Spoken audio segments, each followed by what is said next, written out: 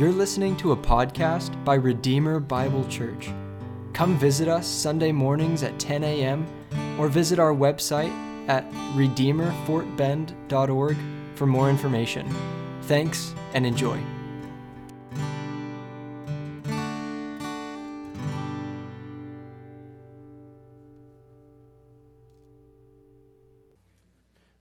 Over the last 3 years, we've seen that the president of the largest Christian university in America resigned over an adultery scandal.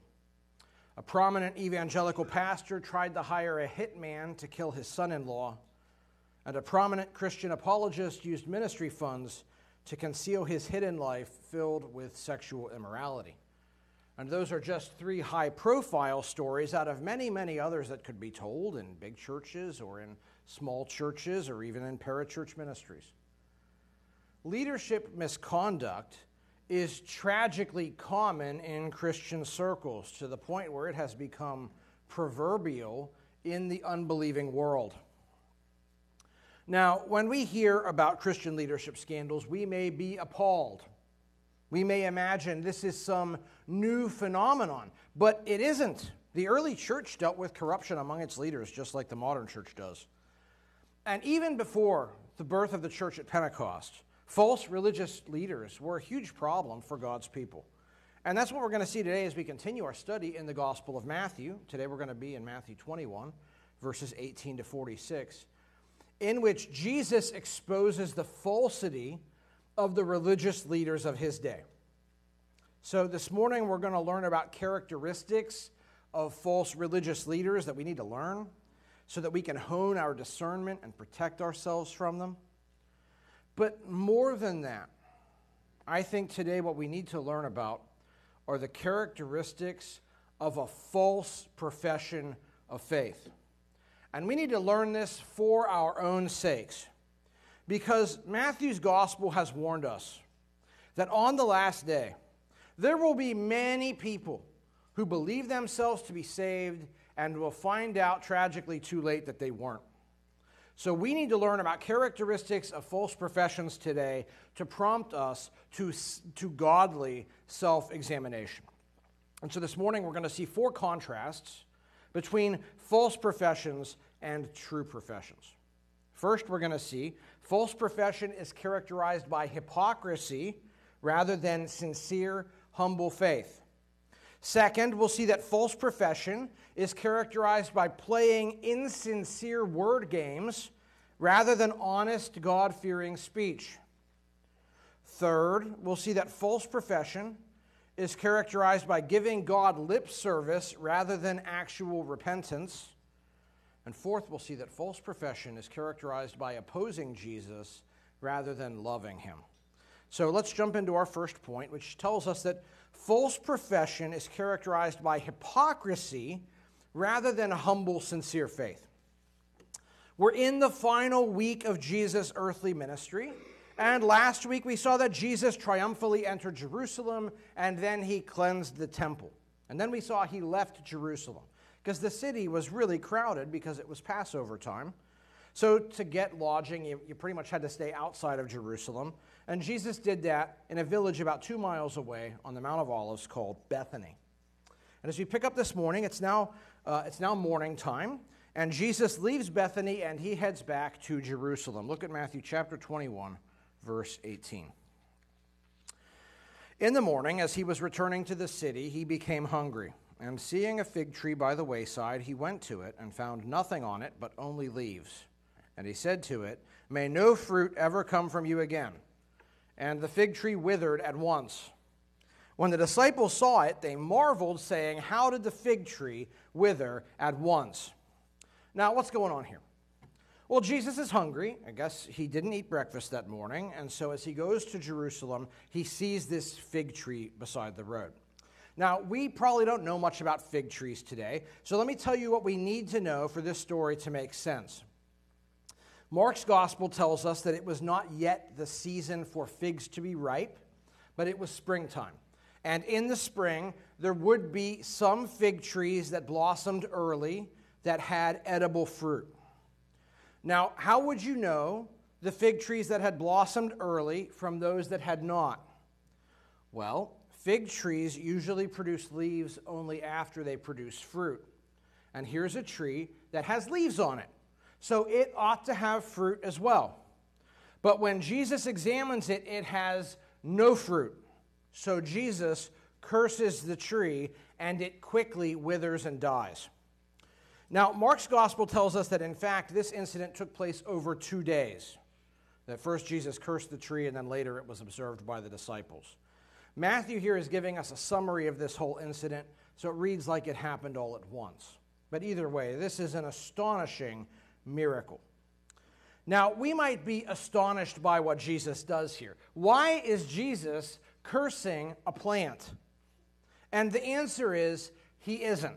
Okay, this is a symbolic act. This is what the commentaries call an acted out parable.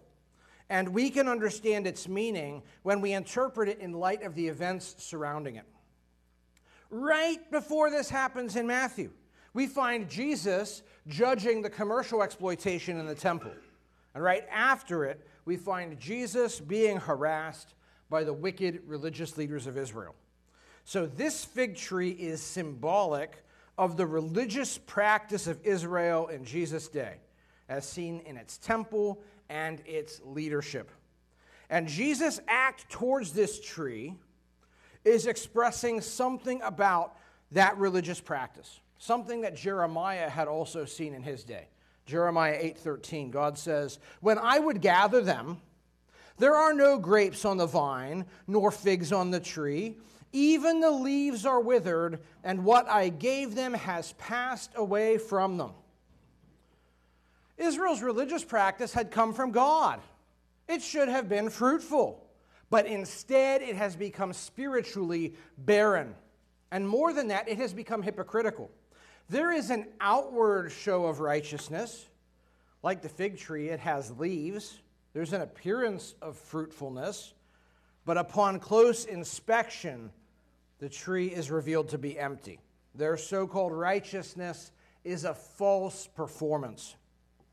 And so Jesus curses the fig tree with death and perpetual barrenness. And what he's doing here is he's saying this religious system of Israel is going to end. Now, based on what Jesus does here, we can understand that God expects those who claim to belong to him to bear good fruit. That's something we've seen before in this book. Way back with John the Baptist in Matthew chapter 3, verse 8. He says, "Bear fruit in keeping with repentance. Every tree that does not bear good fruit is cut down and thrown into the fire." Friends, a real connection with God is not something that's manifest only in words or in some outward show. No, it is manifested in what we see in life, what our lives produce.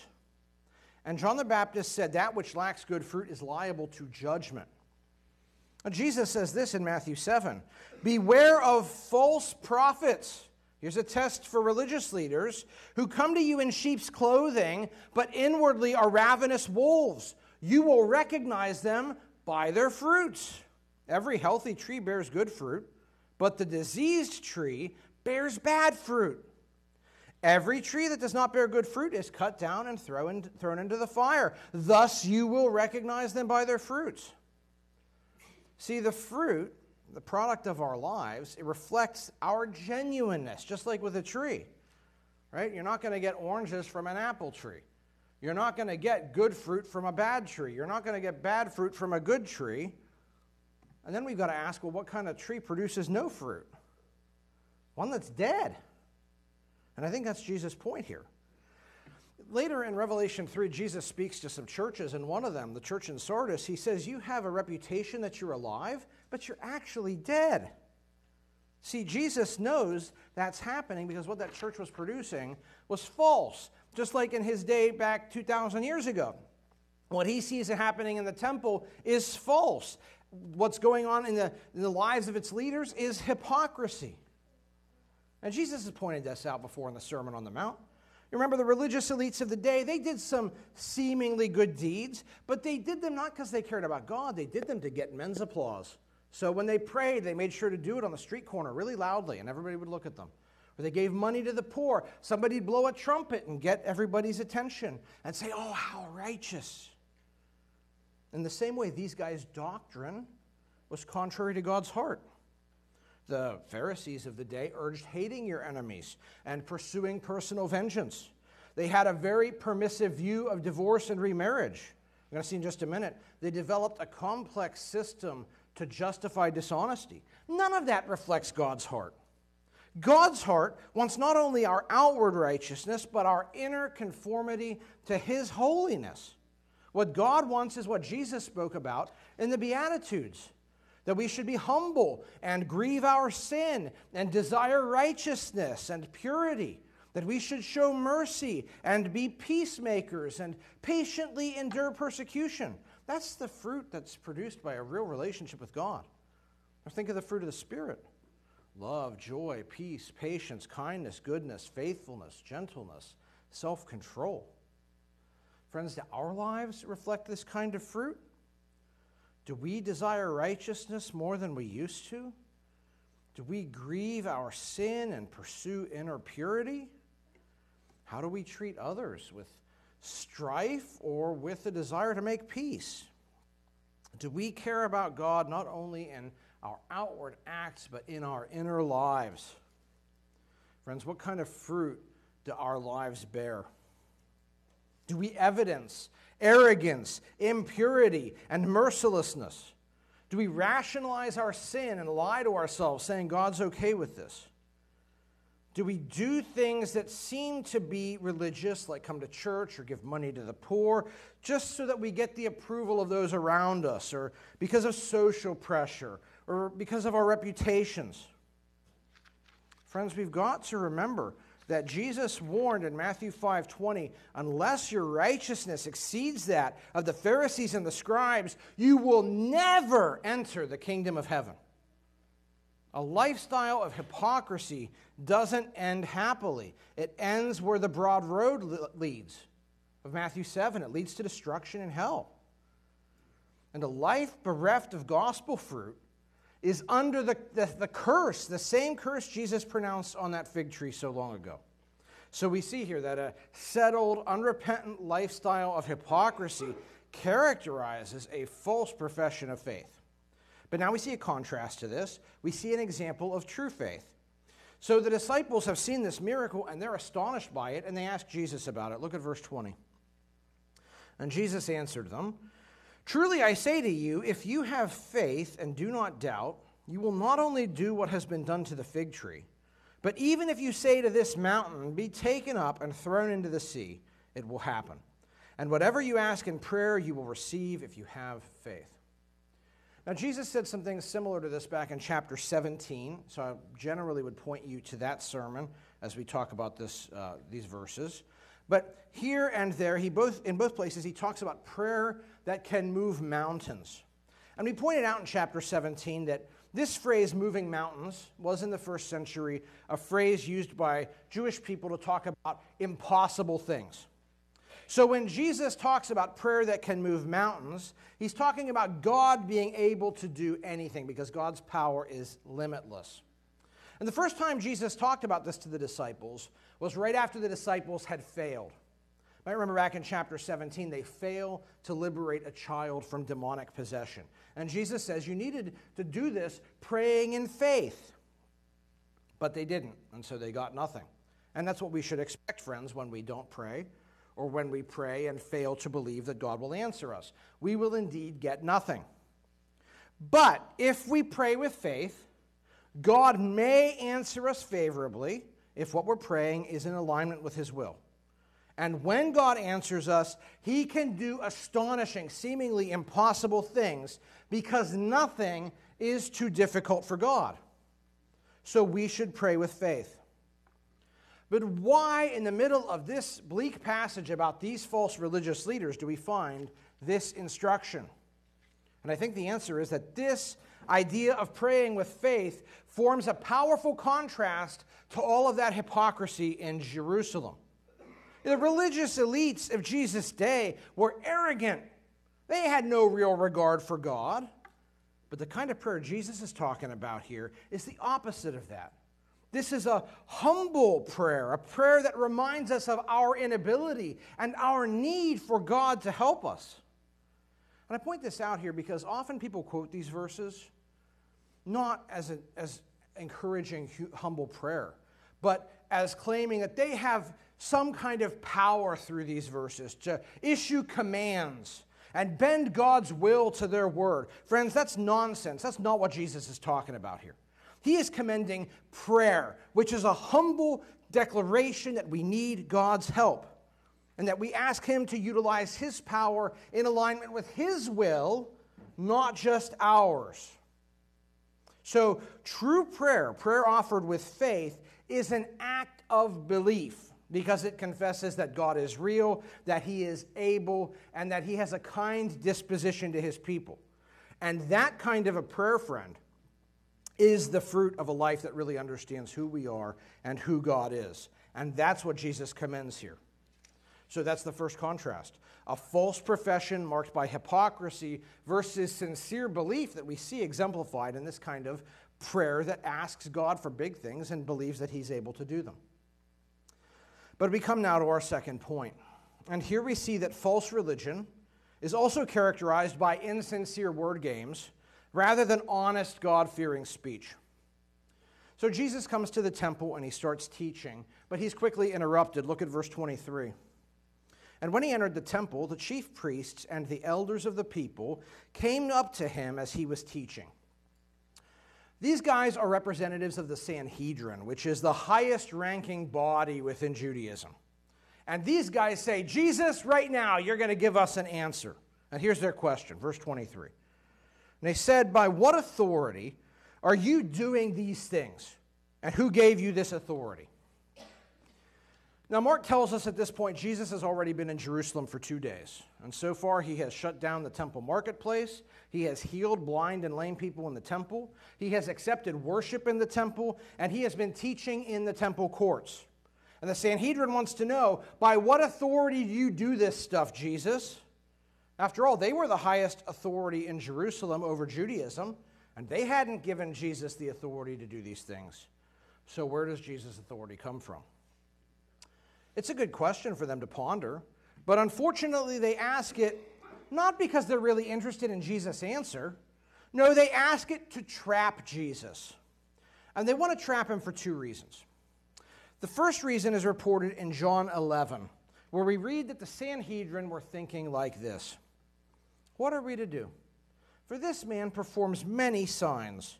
If we let him go on like this, everyone will believe in him, and the Romans will come and take away both our place and our nation. See, the Sanhedrin had authority, but only because the Romans let them. And the Romans wouldn't let them have authority for very long if they acclaimed someone as the Messiah. So no, the Sanhedrin thinks if we want to keep our position and protect Israel from Rome, we must discredit Jesus and everybody else who ever claims to be the Messiah. That was their first reason. And I think that's actually a really telling reason, because this suggests that even in these men's hearts, they believed that if the real Messiah showed up, He would be unable to defeat Rome, and Israel would suffer for it. See, these religious leaders don't actually believe in the power of the God they're claiming to belong to. But all of that first reason, was really just a rationalization, because they really want to trap Jesus for a second reason, which is that Jesus has been preaching against them and exposing their hypocrisy publicly throughout His entire ministry. The Sanhedrin didn't want to acclaim anybody as the Messiah, but you better believe they were never going to acclaim Jesus. They're going to do whatever they can to bring Jesus down. And so they put this question to Him that they think will do the trick. Because if Jesus answers that His authority comes from any source on earth, the Sanhedrin can say, well, we're the highest authority on earth, and we don't recognize you. But if Jesus says that His authority comes from God in heaven, then they will accuse Him of blasphemy, which is what they do in chapter 26. So this question is a trap. It is an insincere question. It is a game. They think, however Jesus answers, He will lose. But see, they don't know who they're trying to play this game against, because you can't outthink God. Look at verse 24. Jesus answered them, I also will ask you one question, and if you tell me the answer, then I also will tell you by what authority that I do these things. This was a common debating technique among the rabbis. They would answer questions with questions. So Jesus has a question too, and here it is. And man, this question is really going to expose who these guys really are. Look at verse 25. He says, the baptism of John, from where did it come from? From heaven or from man? Jesus says, you guys tell me about authority. Where does the authority of John the Baptist's ministry come from? Now, this is a big problem for the Sanhedrin, and they know it immediately. They don't try to give Jesus an answer right away. Instead, they huddle up, and they try to strategize how they should answer. And here's their problem. Look at verse 25. And they discussed it among themselves, saying, if we say from heaven, he will say to us, why then did you not believe him? But if we say from man, we are afraid of the crowd, for they all hold that John was a prophet. See, they can't wiggle their way out of this one. Whatever they say, they are putting themselves in some real danger for their position and their agenda. Because if these guys acknowledge that Jesus really came from God, two things will happen. First, they will expose their own wickedness. Because when John the Baptist came along, they didn't listen to him and they didn't repent. We'll talk about that more in a minute. But if these guys rejected God's real prophet, how can they be God's legitimate religious authority? They can't. But second, if they acknowledge that John came from God, then Jesus can point out, John said I was the Messiah. To concede John's authenticity is to concede Jesus' messiahship, and they won't do that. But if they deny that John came from God, they risked a riot. Because remember, Jerusalem is filled with all these pilgrims from all over the place, and John the Baptist's ministry was very highly viewed. And so if the Sanhedrin insults John here, they're insulting lots of these pilgrims. They're insulting people who loved the Baptist that lived in Jerusalem. They are risking a riot that would challenge and imperil their authority. So they can't deny John either, because they fear the crowds. But notice this. Here these guys are huddling up, and nobody in the huddle ever actually wrestles with Jesus' question. Nobody ever asks, that's a good question. Where did John's ministry come from? And what are the implications of that for how we should deal with Jesus? And they don't ask that question because it's totally irrelevant to their calculation. Because to them it doesn't matter whether God was behind John or not. They don't care about God. They don't fear God. Their whole calculus, like the calculus of many false religious leaders, is entirely man-centered. What do I need to do to keep all these people around me happy? How can I say whatever I need to say to keep power? That's their game. And friends, you will see this same kind of thinking among many church leaders today, in big context and in small context alike. And it's terribly insincere. You know, the leaders of God's people are to lead courageously, Titus 1 says. They are to hold firm the trustworthy word as taught, and to be able to give instruction in sound doctrine, and also to rebuke those who contradict it. Okay, friends, that is not the job description of a politician or a manipulator. That is the job description of a steward. It calls for responsible, courageous leadership. But like the false shepherds we heard denounced in Ezekiel this morning, the religious leaders of Jesus' day were only interested in playing political games to maintain their power. And so here's their clever answer they come up with. Look at verse 27. So they answered Jesus, we do not know. And he said to them, neither will I tell you by what authority I do these things. See, these guys' non-answer exposes them in a few ways. First, it exposes their gamesmanship. Nobody would say, I don't know about this, unless they were engaging in this kind of insincere strategy session. Second, this exposes their spiritual daftness. They confess that they don't know whether God's behind John or not. Wait, aren't you the religious authority over Judaism? How do you not have an opinion on this? Third, their gamesmanship and daftness show they don't have any legitimate spiritual authority. So fourth, they expose themselves here as being unworthy to question Jesus. And so Jesus will not dignify them with an answer to their question.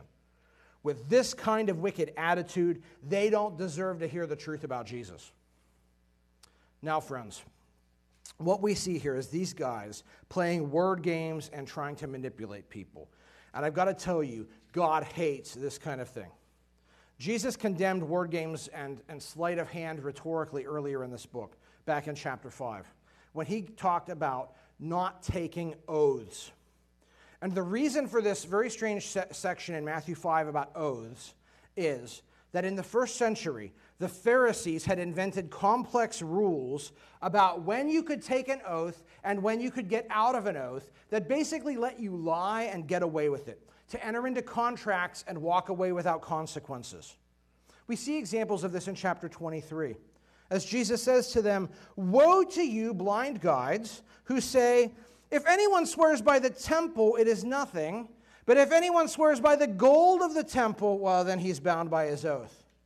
If anyone swears by the altar, it's nothing. But if anyone swears by the gift that's on the altar, he's bound by his oath.'" See, if you use the right language, you're bound. But if you know the tricks, you can get out of your word and not have to honor your contractual arrangements.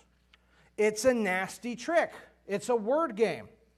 But here's Jesus' answer to all that in Matthew 5:37. He says, "Let what you say simply be yes or no. Anything more than this comes from evil." See, God wants sincere speech, not political word games. James 1:26 says, "If anyone thinks he is religious and does not bridle his tongue, but deceives his heart, this person's religion is worthless." Okay, we're talking about fruit, good and bad fruit, right? If our speech is always slandering people or playing these kind of like duplicitous games with the truth, that evidences false religion. Friends, do we do this? Do we play fast and loose with our words? Do we always speak non-committally and tell half-truths presented in a false light to always protect our interests and cover ourselves? So these guys did 2,000 years ago. But see, Jesus wants his people to be people of plain, honest speech. Or let's find a different application here. Who do you fear most? Men or God? These guys, they calculate and they strategize and they politic, because at the end of the day, what they fear most isn't the displeasure of God, it's the opinion of people.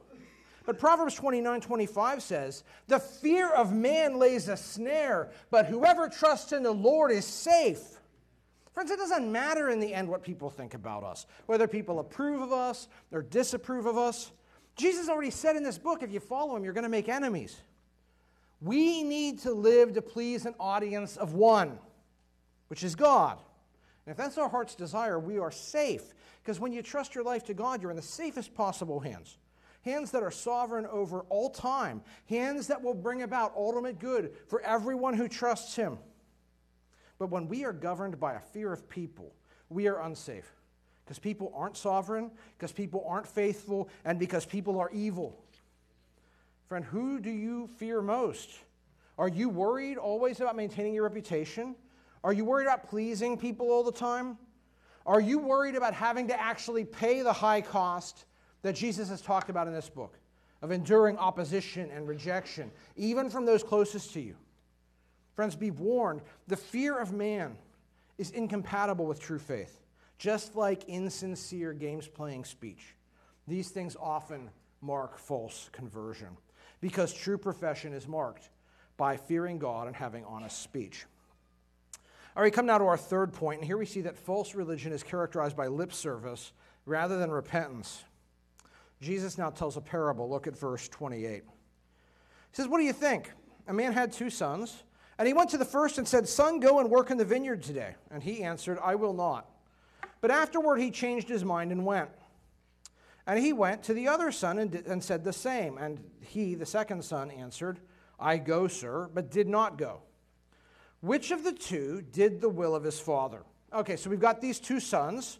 The first refuses the father's summons to work, but changes his mind later and goes. And the second politely says he will go. In fact, literally in Greek, he says, "I go, Lord," but he doesn't go. And Jesus says, which of them did the Father's will? Now, this is easy. Even spiritually blind people, like the chief priests and the elders, get this one right. Verse 31, they said the first. And now Jesus drops the hammer on them. Verse 31, here's the application. Jesus said to them, "Truly I say to you, the tax collectors and the prostitutes go into the kingdom of God before you. For John came to you in the way of righteousness, and you did not believe him. But the tax collectors and the prostitutes believed him. And even when you saw it, you did not afterward change your minds and believe him." Now, once again, Jesus points to John the Baptist.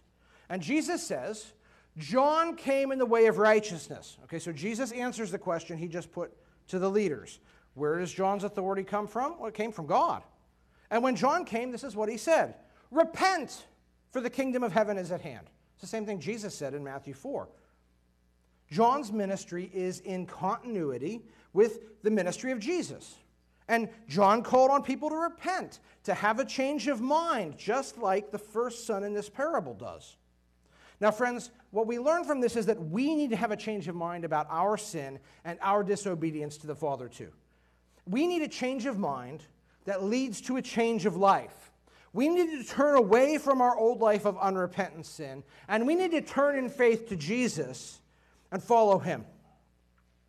So John said, "Repent," just like Jesus later said. And you know, when John said it, his ministry produced a massive response.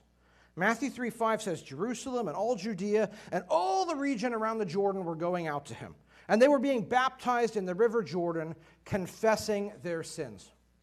Lots of folks came out to see John and deal with their sin. And not just seemingly respectable folks. Many of those who went to see John were the lowest of the low in Jewish society. We've talked about tax collectors before. In the first century, these were Jews who had betrayed their countrymen and stole the money from their neighbors and gave it to their occupiers, gave it to the Romans.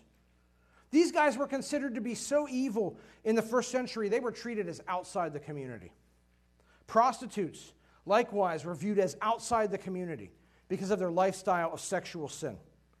And so Jesus here draws the Pharisees' attention to two groups who were seen as so full of sin in the first century that they were seen as not even being authentic Jews anymore.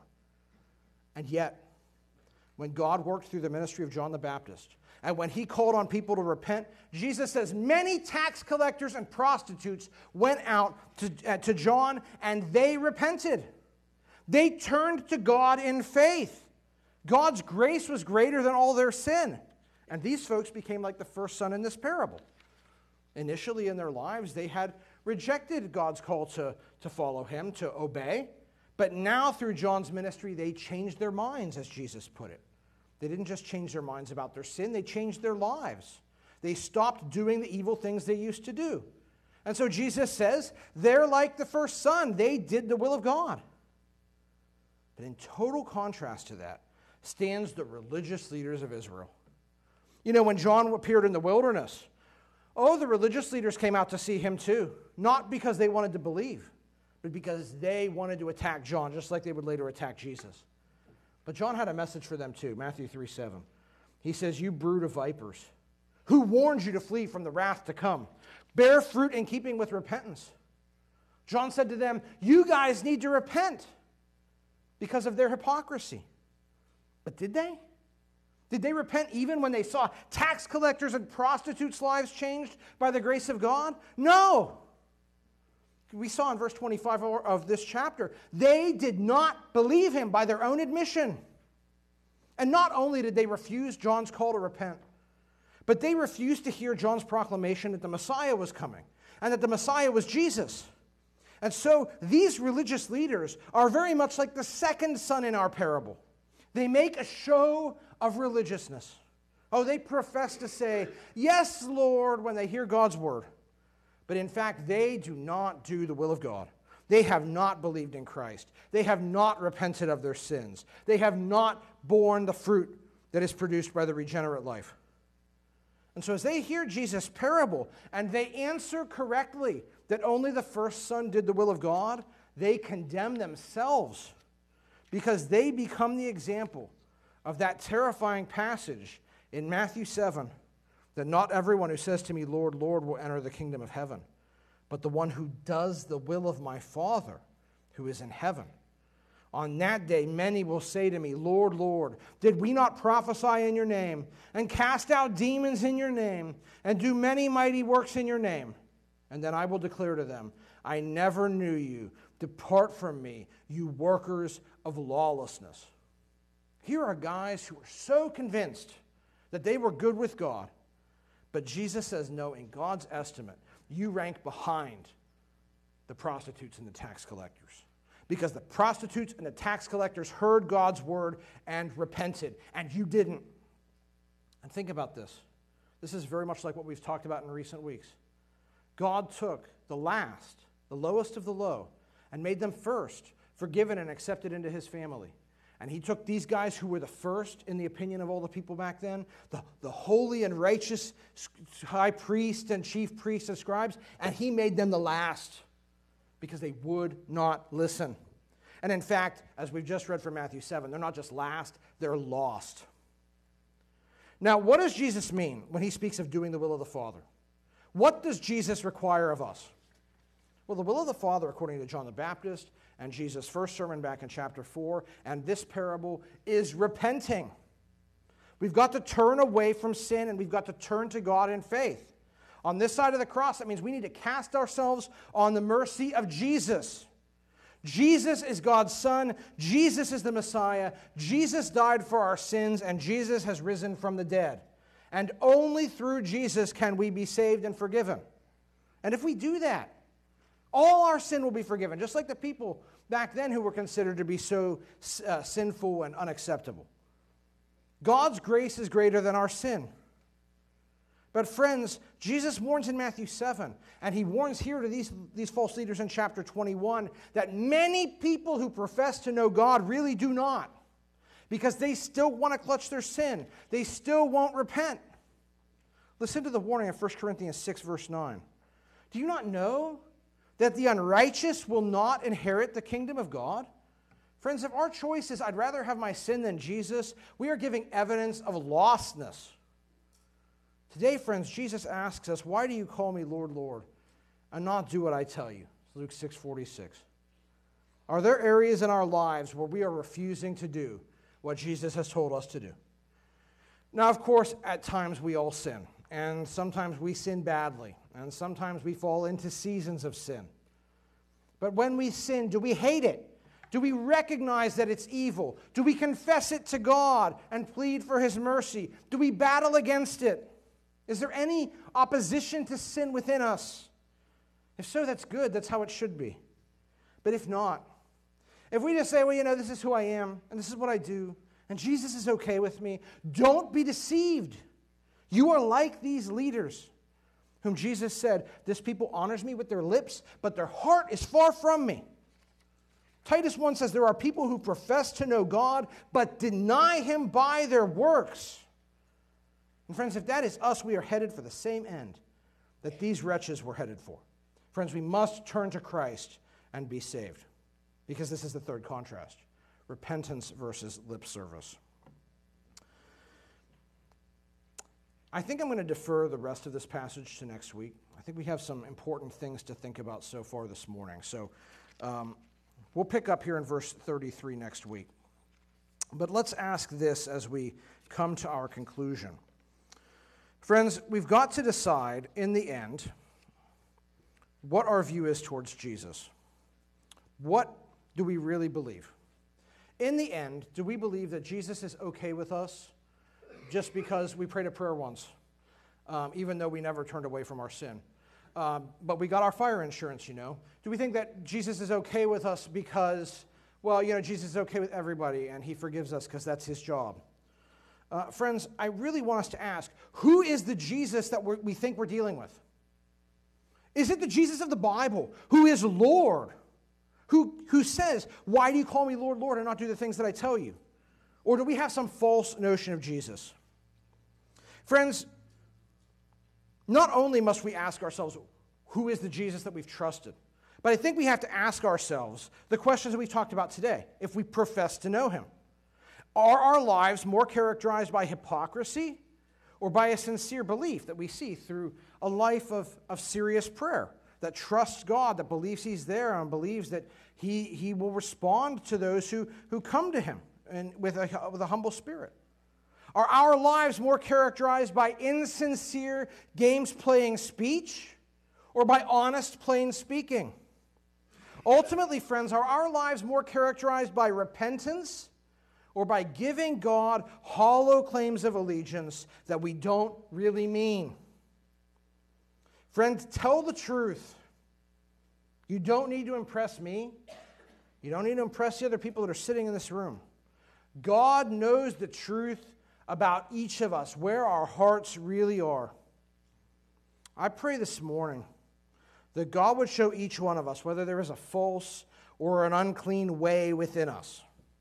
I pray today that as some of us have been sitting in churches for years and we have never really bent the knee to Jesus. We've just done this because, my family expects me to do it, or it's a tradition I received from my parent, or I do it to look godly and to feel better about myself, or I do it because I think that God is pleased just when I walk in the door and he doesn't care about how I live the rest of my life. Friends, if that is us, I pray today that you would understand what Jesus really calls upon you to do is to turn from your old life and turn to him in faith.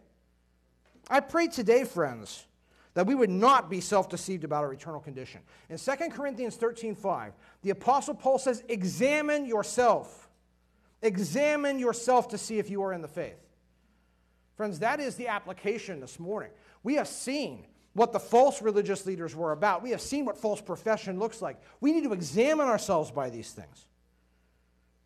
And I pray today, friends, if we recognize that there is falsity in our lives, that we would take to heart the final words of Psalm 2. Kiss the Son, that is, kiss him in homage, bend the knee, lest he be angry and you perish in the way, for his wrath is quickly kindled. Friends, Jesus is not a stuffed animal that smiles at us unconditionally. Jesus is not some long-haired hippie who just gives us psychotherapy and unconditional acceptance no matter what we do. Friends, Jesus is a Lord who demands that we submit, and he has wrath. He has wrath. I heard this week about some Bible program on YouTube that's very popular, and they'll talk all about the Bible, but they won't talk about God's wrath. You need to know Jesus is justly angry at our sin. There is wrath, and his wrath is quickly kindled. But Psalm 2 ends with a promise, which is, blessed are all who take refuge in him. Friends, that's what we need to do today. We need to take refuge in Jesus.